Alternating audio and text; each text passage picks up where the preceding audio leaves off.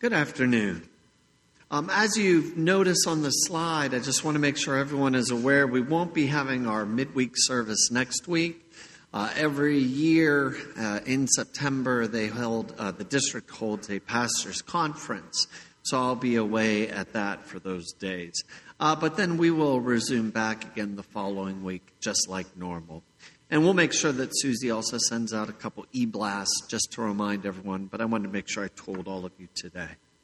Our first reading is from the 5th and 6th chapters of Jeremiah, and before we begin our reading, I'd like to give you just a little bit of background information on what's going on, otherwise it might seem very confusing. Around 587 BC, Israel was invaded by the Babylonians, and they were basically taken away into the land of Babylon for 70 years. However, as often happens, Babylon was conquered, and the Jews were allowed to go back to Israel, and were encouraged to rebuild their temple and Jerusalem itself. When they got back to Jerusalem, the wall that went around the temple and the city, they discovered was completely destroyed. So Nehemiah was sent to rebuild this wall, and also their economy was completely destroyed. So he was sent back to build all of this back up again. And that's where we find ourselves in this reading. Now there arose a great outcry of the people and of their wives against their Jewish brothers. For there were those who said, "With our sons and our daughters we are many, so let us get grain that we may eat and keep alive." There were also those who said, "We are mortgaging our fields, our vineyards, and our houses to get grain because of the famine." And there were those who said, "We have borrowed money for the king's tax on our fields and our vineyards. Now our flesh is as the flesh of our brothers. Our children are as their children. Yet we are forcing our sons and daughters to be slaves. And some of our daughters have already been enslaved. But it is not in our power to help it, for other men have our fields and our vineyards." I was very angry when I heard their outcry in these words. I took counsel with myself, and I brought charges against the nobles and the officials. I said to them, "You are exacting interest, each from his brother." And I held a great assembly against them and said to them, "We, as far as we are able, have bought back our Jewish brothers who have been sold to the nations. But you even sell your brothers that they may be sold to us." They were silent, could not find a word to say. So I said, "The thing that you are doing is not good. Ought you not to walk in the fear of our God to prevent the taunts of the nations, our enemies? Moreover, I and my brothers and my servants are lending them money and grain. Let us abandon this exacting of interest. Return to them this very day their fields, their vineyards, their olive orchards, and their houses, and the percentage of money, grain, wine, and oil that you have been exacting from them." Then they said, "We will restore these and require nothing from them. We will do as you say." And I called the priests and made them swear to do as they had promised. I also shook out the fold of my garment and said, "So may God shake out every man from his house and from his labor who does not keep this promise, so he may be shaken out and emptied."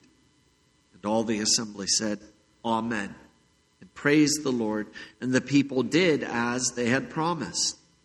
Moreover, from the time that I was appointed to be their governor in the land of Judah, from the 20th year to the 32nd year of Artaxerxes the king, 12 years, neither I nor my brothers ate the food allowance of the governor.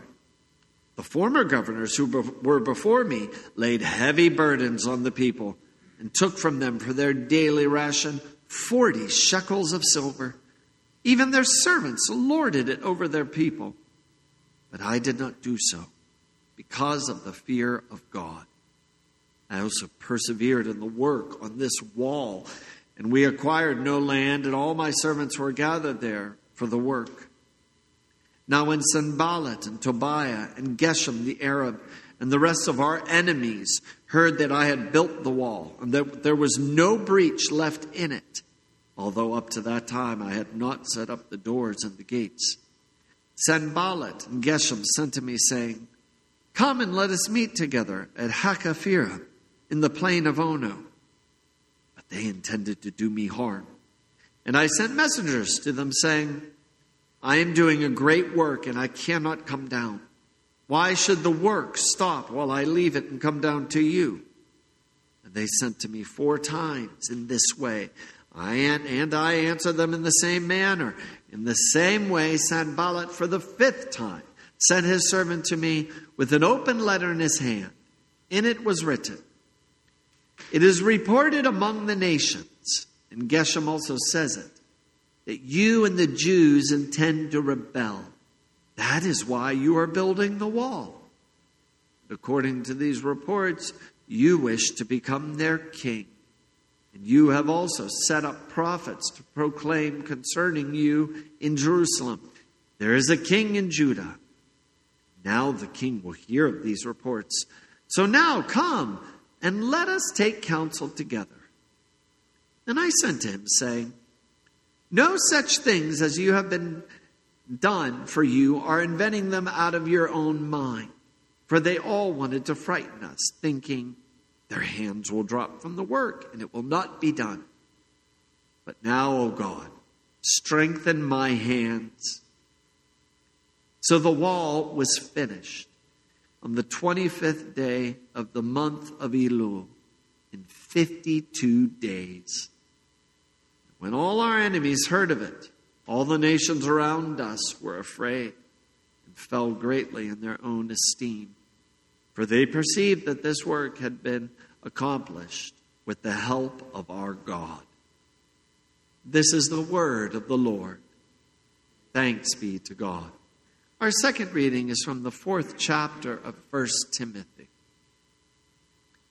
Now the Spirit expressly says that in later times some will depart from the faith by devoting themselves to deceitful spirits and teachings of demons, through the insincerity of liars whose consciences are seared, who forbid marriage and require abstinence from foods that God created to be received with thanksgiving by those who believe and know the truth.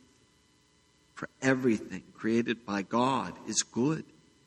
Nothing is to be rejected if it is received with thanksgiving, for it is made holy by the word of God and prayer. If you put these things before the brothers, you will be a good servant of Christ Jesus, being trained in the words of the faith and of the good doctrine that you have followed. Have nothing to do with irreverent, silly myths. Rather, train yourself for godliness. For while bodily training is of some value, godliness is of value in every way, as it holds promise for the present life and also for the life to come. The saying is trustworthy and deserving of full acceptance. For to this end we toil and strive, because we have our hope set on the living God, who is the Savior of all people, especially of those who believe. Command and teach these things. Let no one despise you for your youth, but set the believers an example in speech, in conduct, in love, in faith, in purity. Until I come, devote yourself to the public reading of Scripture, to exhortation, to teaching. Do not neglect the gift you have, which was given you by prophecy, when the council of elders laid their hands on you. Practice these things. Immerse yourself in them, so that all may see your progress. Keep a close watch on yourself and on the teaching. Persist in this, for by so doing you will save both yourself and your hearers. This is the word of the Lord. Thanks be to God. We continue our recitation with the 9th commandment. What is the 9th commandment? You shall not covet your neighbor's house. What does this mean? We should fear and love God, so that we do not scheme to get our neighbor's inheritance or house, or get it in a way which only appears right, but help and be of service to him in keeping it. Grace, mercy, and peace to you from God our Father and our Lord Jesus Christ. Amen. As we come into the 9th and 10th commandments, both of them deal with coveting. And this is always this desire in our hearts to scheme to get something. It's different than stealing where you outright just take it. This is of the heart and mind. It's a plan. It's a scheme. It's a plot to get someone else's possessions. And what's terrible is often we will do this and can do this in the world in a way that appears right, but we know it's not. I mean, how many times have you heard a joke about a lawyer being crooked or getting things in a way that appears right, but it's not right? You know it in your heart of hearts. Well, we as Christians are always to remain on the up and up, open, not scheming, not plotting, especially for any financial gain.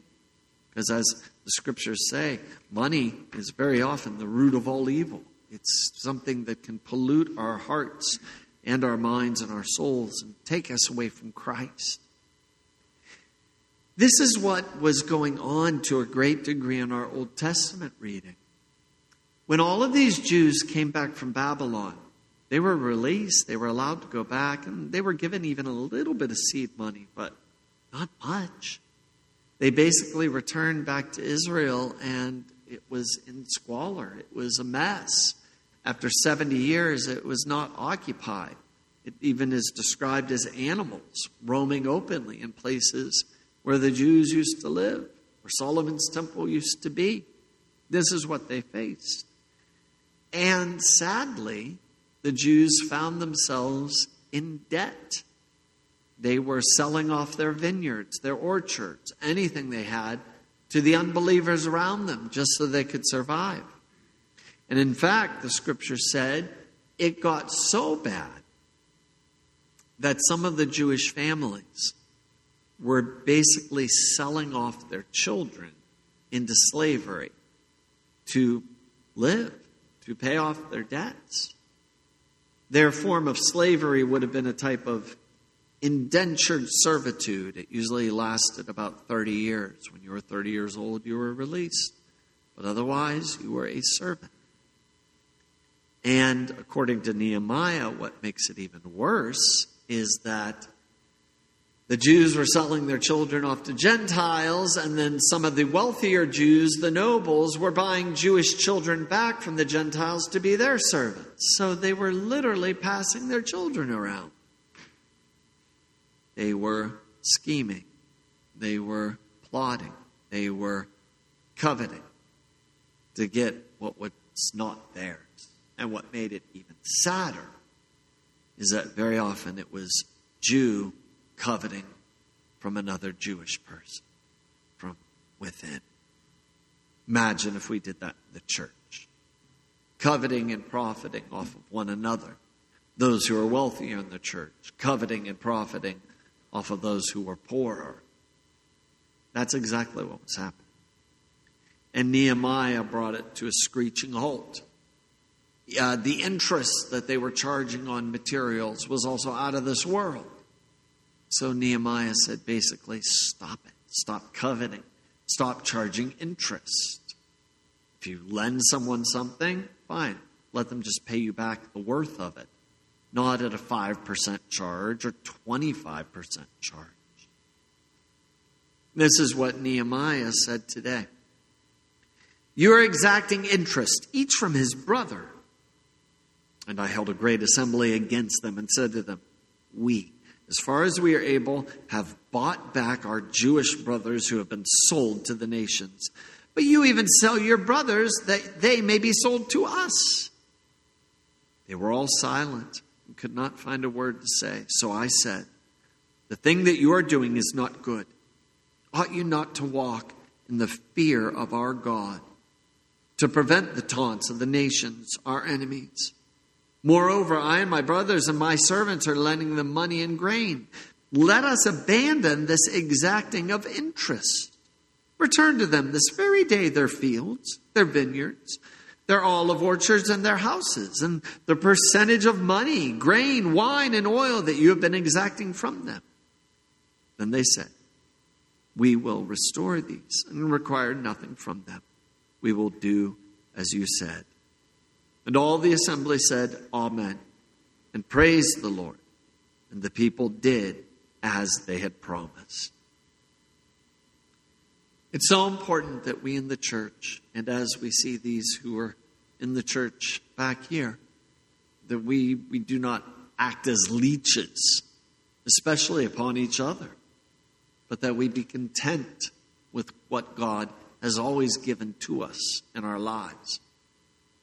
When it comes to covetousness, the very opposite of that is contentment, being satisfied with our daily bread, with our homes that we have, the clothes that we have, and whatever means we have to live. When we Christians live in contentment, satisfied with what God has decided to give us, coveting has no place in our hearts.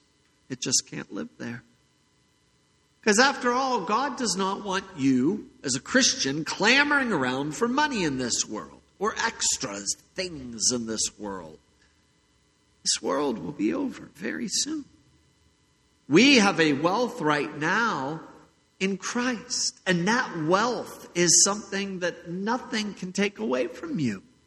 Not even death can take away the very richness that we have in Christ. Because when it comes down to it, God has come in our flesh to die on a cross for us, and He's given that to you.